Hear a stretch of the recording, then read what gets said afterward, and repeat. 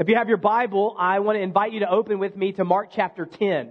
Mark chapter 10, we're going to be looking at verses 17 through 31 today. Mark chapter 10, verse 17 through 31. Now, if you've been here a while, you know that we're actually taking a break from our study through Hebrews.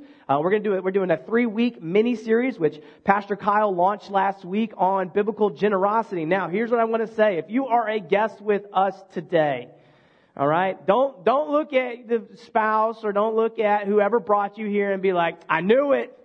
They just want our money. All right. I'm guarantee you one thing. If you stick with me through the next however many minutes, you are actually going to hear something about biblical generosity I believe that you've never heard before. And at the end, I'm not asking you to give anything. The only thing that in terms of finances, the only thing that I'm asking Jesus to do is for every single person in this room to give him their hearts fully. And so today we're going to look about the heart of biblical generosity, the heart of generosity. That's where we're taking you this morning. We're going to take a deep examination of our hearts today. Now, why is this very important? Because we want to start by understanding the gospel. The gospel is important for us recognizing generosity. So one of the most famous verses in all of Christianity, one that many of you probably have memorized and know, is John 3:16. For God so loved the world that He gave. Now, is that not a word around generosity? He gave His only Son, that whosoever should believe in Him will not perish, but have. So you gain, we gain, He gave, we gain. What do we get? Eternal life. That the very gospel itself is a gospel of generosity. The reality is that you and I are sinful people. We deserve everything that we get. We deserve to die. We deserve God's wrath. We deserve condemnation. We deserve hell. We deserve to be separated from God forever from our sins. That's what we deserve. And we can't earn our way to heaven. The Bible is very clear that you can't earn your way towards salvation. And so God, out of His love for you and me, He gave His Son to pay the debt price.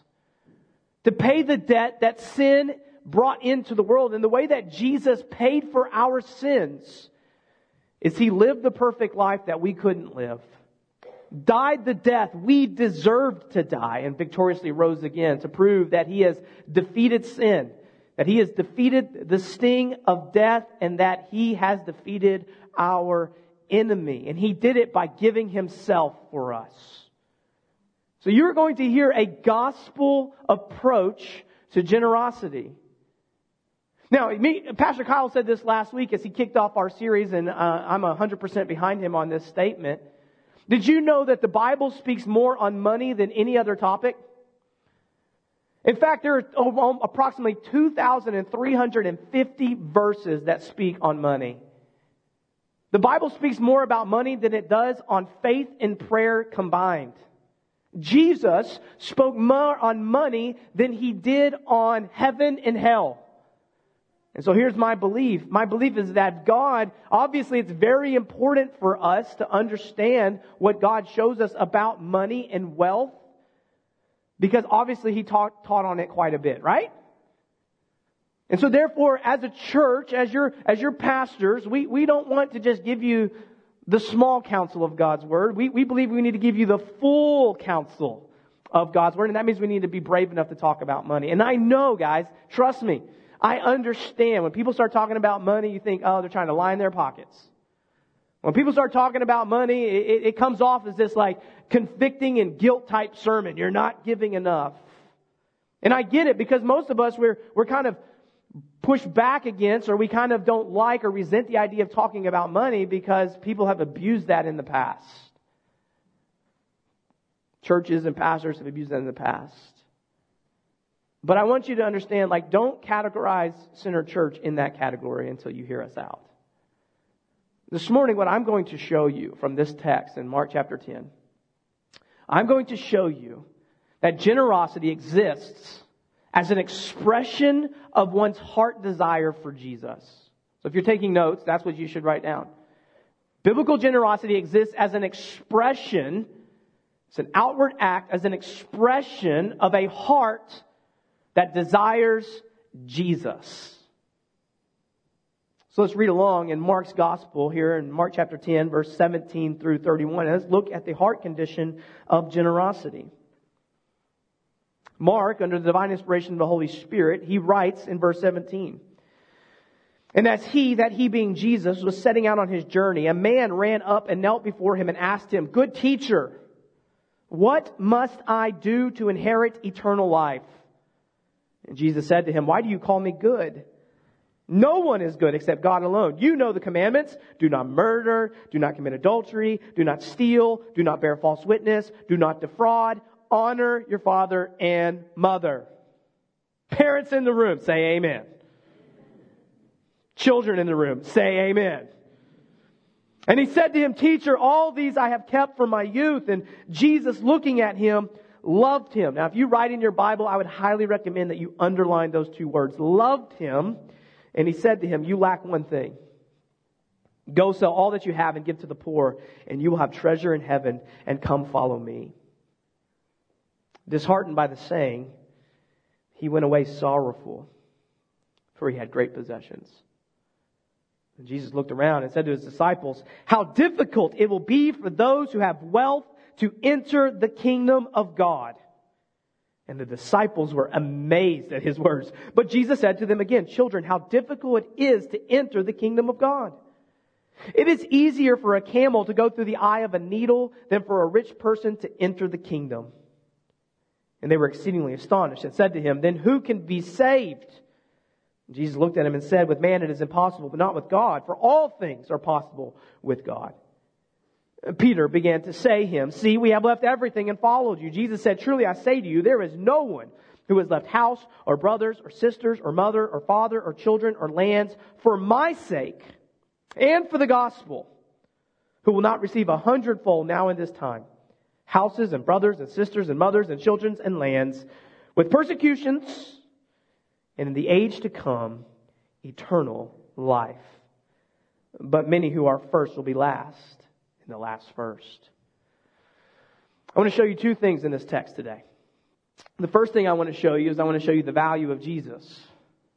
And the second thing I want to show you is a warning about wealth. The value of Jesus and the warning about wealth. Here we have this man.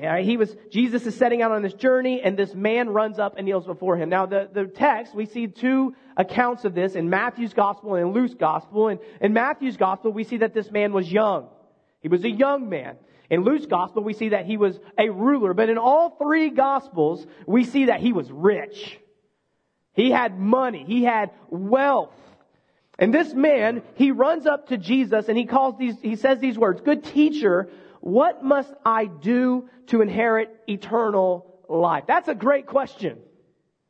In fact, that's a question that many people are asking today, even though they don't know they're asking the question. When they look in the world and they see all the suffering of the world, when they look in the world and they feel the pain of this world, when they look in the world and they see death and dying, when they go to funerals, they are reminded of our fragileness as human beings. And in every single person, there's a question mark. There's a wonder about what happens when I die? What happens when all this is over? What happens when I breathe my last? The reality is that, brothers and sisters, you and I, we were created for the garden, not the grave. The only reason the grave came is because Adam sinned. And when Adam sinned, we all sinned with Adam, and therefore we all die. And everybody's asking that question as they face the reality of their mortality. They're asking the question, what is beyond this life? And I think everybody's seeking to know the answer to that question like this man is asking. "Good teacher," he says, "what must I do to inherit eternal life? What must I do to rid myself of what I feel and what I see in the world around me?" And that is a question that people are asking. And it's a question, church, that if you're a church member, a partner here, that it's a church, it's an answer that you need to be ready to give. And thankfully, Jesus gives us the answer. Look what he says in verse 18. Jesus said to him, "Why do you call me good? No one is good except God alone." Now, what is Jesus saying here? That goes against all of our theology, doesn't it? Like Jesus, we know Jesus is good. We know that Jesus never had any sin. The Bible is very clear that there is no sin found in Jesus. That was the only way He could pay for our sins, is He had to be our lamb without a blemish. He had to be our sinless sacrifice. So He turns to this man and He says, hey, why do you call me good? No one is good except for God. We also know that it kind of messes us up a little bit because when we read John's Gospel, in John chapter 1, verse 1, he says, in the beginning was the Word was with God, the Word was God. So, is Jesus not God in the flesh? Is He claiming that He is not God in the flesh? Actually, He's not claiming any of that. What He's trying to do here, through this questioning to this rich young ruler, He says, listen, you are asking the right question, you're just asking it the wrong way. If you're going to call me good teacher, then that automatically means that you have to know that I am God in the flesh. You have to know that I came to be the Savior who takes away the sins of the world. And so instead of asking me, good teacher, what must I do to inherit eternal life? The question you should be asking, if you really believe I'm the good teacher, if you really believe I'm the Messiah, the Savior, what you should be asking is, good teacher, how do you give me eternal life? Alistair Begg, a Scottish preacher, I actually found this clip from another pastor named Joby Martin. Alistair Begg, he talks about this and he says, when we talk about salvation, if somebody asks you, how do you know you're saved? And you begin with the pronoun I, you're already missing the boat. Because you can't do anything to inherit eternal life. In fact, it is the sin in you that keeps you from, and me, from eternal life. He says we never start an answer to that with the pronoun I. We always start the pronoun with the answer He. Here's what Jesus did for me. Here's what the good teacher did for me in order to inherit eternal life. Alistair Begg, he talks about it in terms of, think about it as a thief on the cross.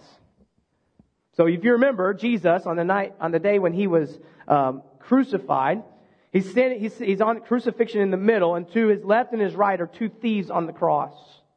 And the thief looks to Jesus and says, Jesus, remember me when you come into your kingdom, which I believe is a statement of faith.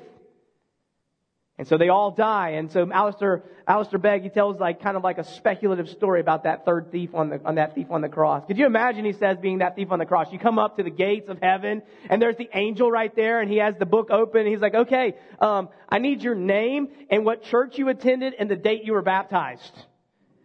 And the thief's like, I don't even know what church is for baptism. And the angel looks up and he's like, okay, just wait a minute. And he goes and get his angel supervisor. And the angel supervisor says, so I hear you don't have a church or a baptism date. Okay, how about this then? Can you accurately define and describe for me the doctrine of justification? The thief's like, Oh, okay, well, how about can you define and describe for me the doctrine of the inerrancy of Scripture? And he's like, And the supervising angel scratches his head and he looks up at the thief on the cross, that thief that was on that cross, and he says, how did you get here? And the thief said, the man on the middle cross said I could come. That's the gospel. It's the man on the middle cross that says that I can come here today. It's not I, it's He.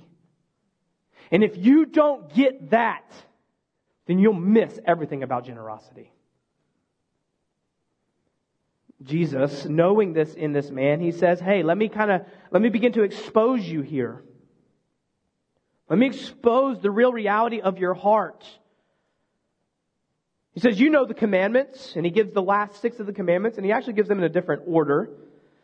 He says, do not murder, do not commit adultery, do not steal, do not bear false witness, do not defraud, honor your father and mother. And this young man, this rich young ruler, he looks at Jesus, and I believe with all sincerity, he says, teacher, all these things I've done from my youth, I'm good. What he doesn't realize, what Jesus is actually pointing out to him, is He's actually trying to point out, actually, it's not what I see on the outside, it's what I see on the inside that's the problem. If you call back to Jesus' teaching in Matthew's gospel about our heart, In Matthew chapter 15, listen to how Jesus describes what goes on within us. Jesus says what comes out of the mouth proceeds from the heart, and this defiles a person. So we always tell our children at home, whatever they speak is a direct reflection of what's inside them. That's a good one. You can share that with your children anytime you want. When they say bad things, you're like, hey, when you speak, that's a direct reflection of what is inside your heart. And then he says this, for out of the heart come evil thoughts. For out of the heart come murder, adultery, sexual immorality, theft, false witness, and slander. And these are what defile a person. Jesus is looking at this rich young man. He says, you missed everything that I taught about on the Sermon on the Mount. He's like, you think you've never murdered anyone? Yeah, you've never actually went out there and stabbed someone. But let me explain to you the heart of a murderer. You have heard that it was said to those, you shall not murder, and whoever murders will be liable to judgment. But I say to you, Jesus says, everyone who is angry with his brother will be liable to judgment. That there is such thing as unrighteous anger in your heart that leads you to murder them in your heart. That if you could, you wish that they were dead. He says, whoever insults his brother will be liable to the council. That even an insult of someone made in God's image is basically murdering them with your tongue. How does that resonate with us this morning? Hopefully you're sitting there and go, like if you're a Christian, hopefully you're sitting there and you're going, oh, thank you for the middle cross. Right? Thank you for the middle cross. That's what you should be saying in this moment. Or when he talks about adultery, he says, you've heard it said that you shall not commit adultery. But I say to you, everyone who looks at a woman with lustful intent has already committed adultery with her in his heart. He's saying, I'm not looking at what you're saying you've done on the outside. Jesus says, actually what I'm looking at is what's going on in the inside. You realize that Jesus gives the harshest words to the Pharisees, to the religious leaders? The religious leaders, man, they look good on the outside. The Jewish Pharisees, man, they were the number one guys in that area. They were always like, oh, you're the best Christian. Oh, you're the best. Like, here, come sit at my table. Like, you're number one. We want to look up and be you. And Jesus constantly goes to the Pharisees and he's like, listen, you are a whitewashed tomb. Wow. Jesus basically says to them, hey, you know what? You look good on the outside. Your tomb is nice and white, but on the inside, you are dead and dirty.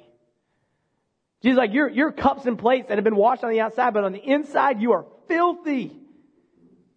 Filthy. Jesus is not talking about simply mere actions. Jesus is showing this man, and he's showing us, there's a heart issue here. And there's a heart issue in all of us. So this man says, I've kept all these from my youth. And look at what Jesus says. Look at the description of 21 and then what he says. And I love this. It says, Jesus looking at him, and this is the first time I've seen this since I started studying it. He says this, loved him. Jesus, when this man comes and like, I'm good. Jesus goes, I know you're not, but I love you. He doesn't get mean. He doesn't get critical. He doesn't send Peter an emoji, smack my head, another one, another Pharisee. They didn't have text messages back then, by the way, so that was kind of a joke. Stay with me. He says, no, he looks at this man, he says, I love this man. Aren't you so thankful that's Jesus? Like when we look in our hearts and we see the filth and the dirtiness in our hearts and our mind, aren't you glad that Jesus responds to that with love? Because honestly, you shouldn't. That's not who he is. He is love. He shares his love. One of his attributes is love that he gives to us. And so even if you're sitting here this morning and your heart is a little bit messed up, I want you to know that Jesus' first response to you is one of love. And it's a loving confrontation because he doesn't want your heart to stay there. He wants your heart to move to him. And he's going to do that here. Look what he says to this young man. He says, you lack this one thing. Go and sell all that you have and give to the poor, and you will have treasure in heaven, and come follow me. Okay. The young man says, how do I inherit eternal life? Jesus says, wrong, great question. Asked wrongly. How do I give you eternal life? Jesus says. And he says, here's what you got to understand. He says, the way that you inherit eternal life is by giving your heart to me, which means you got to drop everything else in the world. Which means you got to make me the most valuable. Inheriting eternal life means you put Jesus on the throne of your heart. And this rich young man, he can't do it. Verse 22, disheartened by the saying, he went away sorrowful, for he had great possessions. When I read that, I'm disheartened. When I read that, I'm saddened for this man. I'm like, what did you just do? Do you not realize who it is that is standing in front of you? That Jesus is more valuable than any possession in this world you can have. And Jesus just offered you Himself. And you're like, I'd rather have my money. That's the heart condition. The heart condition for this young man and the heart condition for many of us in this room is simply this. Our hearts are sometimes clinging on to things that are preventing us from fully clinging to Jesus. Now, for many of us, that's probably our wealth. The text is about wealth. We're going to see a warning here in a minute. But the reality is, do you see Jesus as the most valuable possession on this planet? There was this picture that circulated a couple years ago that I hated. It was a picture of Jesus, and maybe you've seen it before. And if you retweeted it or Facebooked it, hey, I'm not trying to ostracize you here. I'm just saying I didn't like the picture because there was better ways to express it. So I'm not making fun of you. I'm helping correct your theology, okay? And it's this picture of Jesus, and He's on His knee, and behind His back He's got this really big teddy bear. And He has His hand out, and there's this little bitty girl, and she's holding onto this really little teddy bear. And Jesus, as He's reaching out His hand, He says, "Trust me." And she looks at Jesus holding onto this little teddy bear and says, "But I love it too much." Now, my problem with that picture is that the idea is if you will just give Jesus the little teddy bear, then He's going to give you the big teddy bear. And that is the exact problem with the prosperity gospel. If you give Jesus a little money, He's going to give you more money. If you give Jesus a little more faith, He's going to give you a little more health. If you give Jesus a little more whatever, then He's going to give you more happiness. Man, that is not Jesus. At least that's not the Jesus I read in the Bible. And trust me, I've read this Bible front to back multiple times. And I don't see that Jesus in here. The way the picture should have been drawn is this. Jesus on His knee looking at that little girl with both of His arms open. And He says, drop all that possession. Drop all that stuff and cling to me. I'm your treasure. Whew. That's what it's about. And this young man, he couldn't drop his wealth and cling to the truest treasure on earth. But before we're too quick to judge him, what about us? What is that you're holding on to? What is that one thing that you're unwilling to give to Jesus? What is that one thing? What is that teddy bear for you that you're not willing to drop and cling to Christ? And the reason that you're probably not willing to drop it is because you really don't see the value of Jesus. Just like we read in our call to worship, Jesus talks about, He says, hey, it's like the guy who found this treasure and buries it on this land, and he goes and he sells everything that he has, and he comes back and he gets the treasure, he buys the land and gets the treasure. That's talking about Jesus.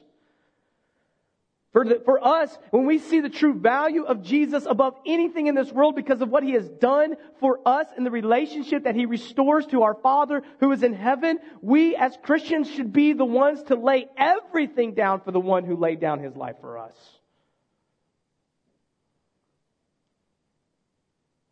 But do we value Jesus like that? What is it that you're holding on to? Is it a relationship that you shouldn't be in? Is it your children? I wrote an article one time that got a lot of hits. An article for the Center of Faith and Preaching, or Center for Faith and Culture, and it was an article that talked about the idolization of our children. Are you willing to let go of your children for Jesus? Look what Jesus says in His response to the disciples in verses 29. He says, I say to you, there is no one who has left their house. Are you willing to leave your house for Jesus? Or brothers or sisters, are you willing to leave your brothers and sisters for Jesus? Or mother or father or children or lands? Are you willing to leave all that for Jesus? For my sake, He says, and the sake of the gospel. Now, I want to make a very quick caveat here. You notice he didn't say wife or husband there. If you come up to me and you say, God's telling me to leave my wife so I can go cling on to him, I'm going to be like, you're a liar. And you need to go talk to Pastor Kyle for some counseling. And I will drive you there. He doesn't talk about, because we're one flesh in the marriage relationship. So if God calls one of you, he calls both of you. That's my belief. But he does say, are you willing to give all that other stuff up? Because you value Jesus more than everything. You see, the value of Jesus and what he does for us, the value of the gospel, puts everything else in its proper perspective, does it not? It puts your family relationships in their proper perspective. It puts your possessions in their proper perspective. It puts your ambitions in the proper perspective. Because in order to cling to Jesus with all you have to drop everything you have. Jesus says, I'm the most valuable thing. But this man, he walks away sorrowful, for he had great possession. So that shows us the value of Jesus. But number 2, look at the warning here that Jesus gives to us. The warning about the power of wealth. Verse 23, Jesus looked around and he said to his disciples, how difficult will it be for those who have wealth to enter the kingdom of God? And the disciples are amazed by this statement. In fact, so amazed, I think Jesus, I'm speculating here, but I think Jesus sees the big eyes of his disciples and he's like, I don't think they picked that up fully. Let me say it again. Children, how difficult it is to enter the kingdom of God. How difficult, he says, is it for the wealthy to enter the kingdom of God? Verse 25, it is easier for a camel to go through the eye of a needle than for a rich person to enter the kingdom of God. So, according to Jesus' analogy and illustration, how difficult is it for a wealthy person to enter the kingdom of God? Impossible. Have you ever seen a camel? Have you ever seen the eye of a needle? Do you think those two things can go through each other? Maybe a magician can do it, but they're not really doing it. What is Jesus saying here? He's actually showing us the power of money. Now, let me caveat something. Being wealthy is not inherently sinful. If you have wealth, which, by the way, everybody in this room, we are the wealthiest people on the planet, by the way. You may not think you are, but you are. But the reality is wealth has a power over us, but wealth in and of itself is not inherently sinful. Abraham was very wealthy. Joseph was very wealthy. He was second to Pharaoh. King David was pretty wealthy. He was the king. Barnabas in the New Testament, he was pretty wealthy. He sold a whole plot of land and gave it to the church. It's not wealth that's the problem. It's the power of wealth that's the problem. John Piper, in one of his lectures, he said, and I don't agree with him fully, and this is like the first time I've ever publicly said I don't agree with John Piper. But he said the point, and I know, forgive me, John, Pastor John, if you're watching this, which you're not. He said, wealth is almost always a curse. And what Jesus is saying, I don't agree fully with that, but what he's trying to argue, I think, what Piper's trying to argue, and I think he's right in saying this, he says that wealth has a power over us that provides us with a false security. That's the problem with wealth. Is that as the wealthier we become, the more we put our trust in it. The more money we have, the more security that we feel money provides, we're like, nothing can go wrong. I've got it all. If I get cancer, no worry. I got enough money to take care of the treatment. If I can't have children, no worries. I have money. I can go get one. If I get into a situation where I lose my job, don't worry about it. I got money that I can last for 10 years. Some of you in this room, you might be like, I don't even need a job. I got so much money. That's the problem.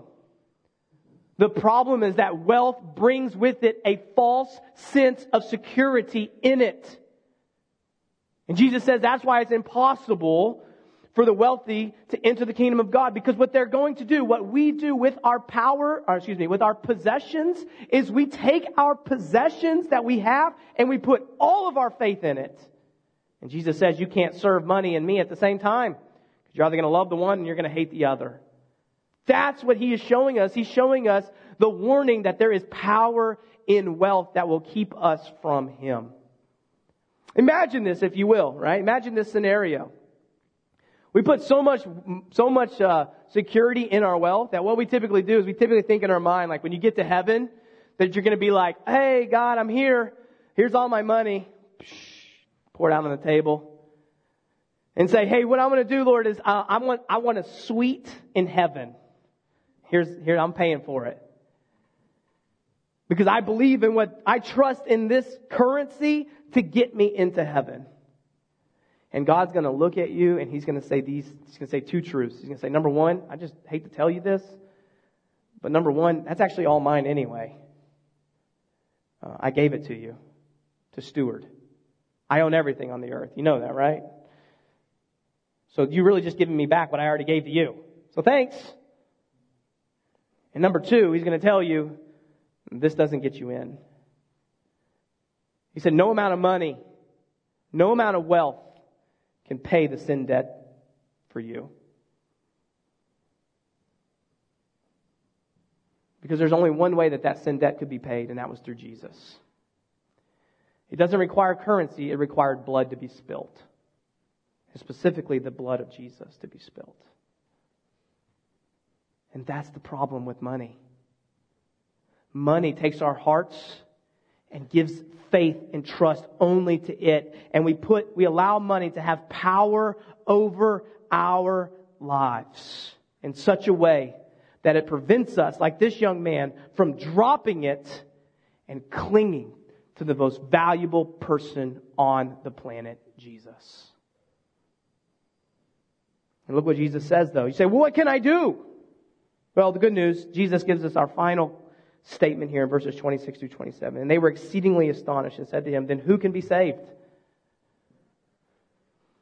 Well, if this guy who we think is wealthy, and obviously we think he has God's blessing because he's so wealthy, and he walks away, then who can be saved? And Jesus looked at them and He said, with man it is impossible, but not with God. For all things are possible with God. Here's what Jesus is saying. He says, listen, what God has the power to do, just as God has the power to, and when Jesus foretells of His death and resurrection, just as God has the power to resurrect Jesus from the grave, God has the power to get you to open your hands, drop your wealth and your possessions, and cling to the person and work of Jesus.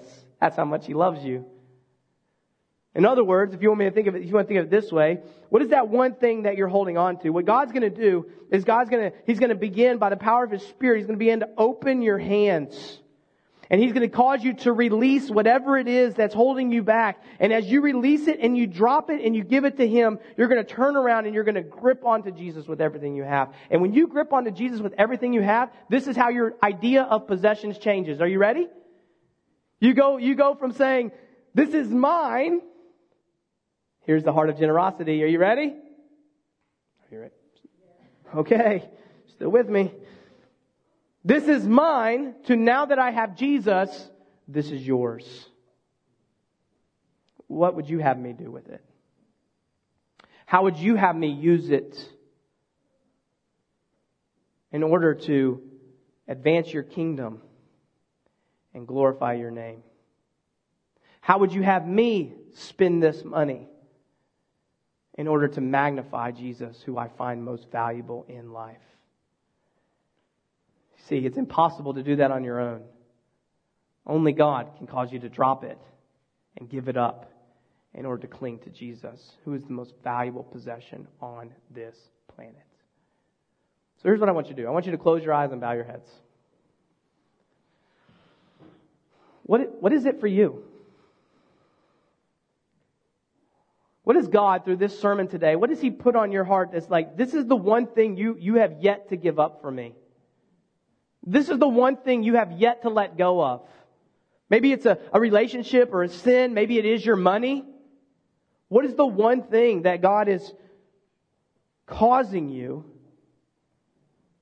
to wrestle with right now? Like if you heard me talking about biblical generosity today and you got angry, that's a pretty good indicator that it's probably your possessions. If you're in here and you heard me talk about biblical generosity and you got proud and arrogant and prideful, like, oh, I'm such a great generous person, then it's probably yourself.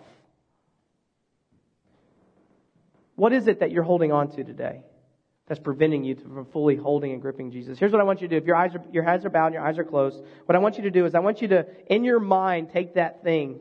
I got this from J.D.'s sermon, but in your mind, I want you to take that thing and I want you to pretend like it's in your hands. I want you to legitimately take out your hands and grip whatever it is that you believe is holding you back from fully clinging to Jesus with all your heart.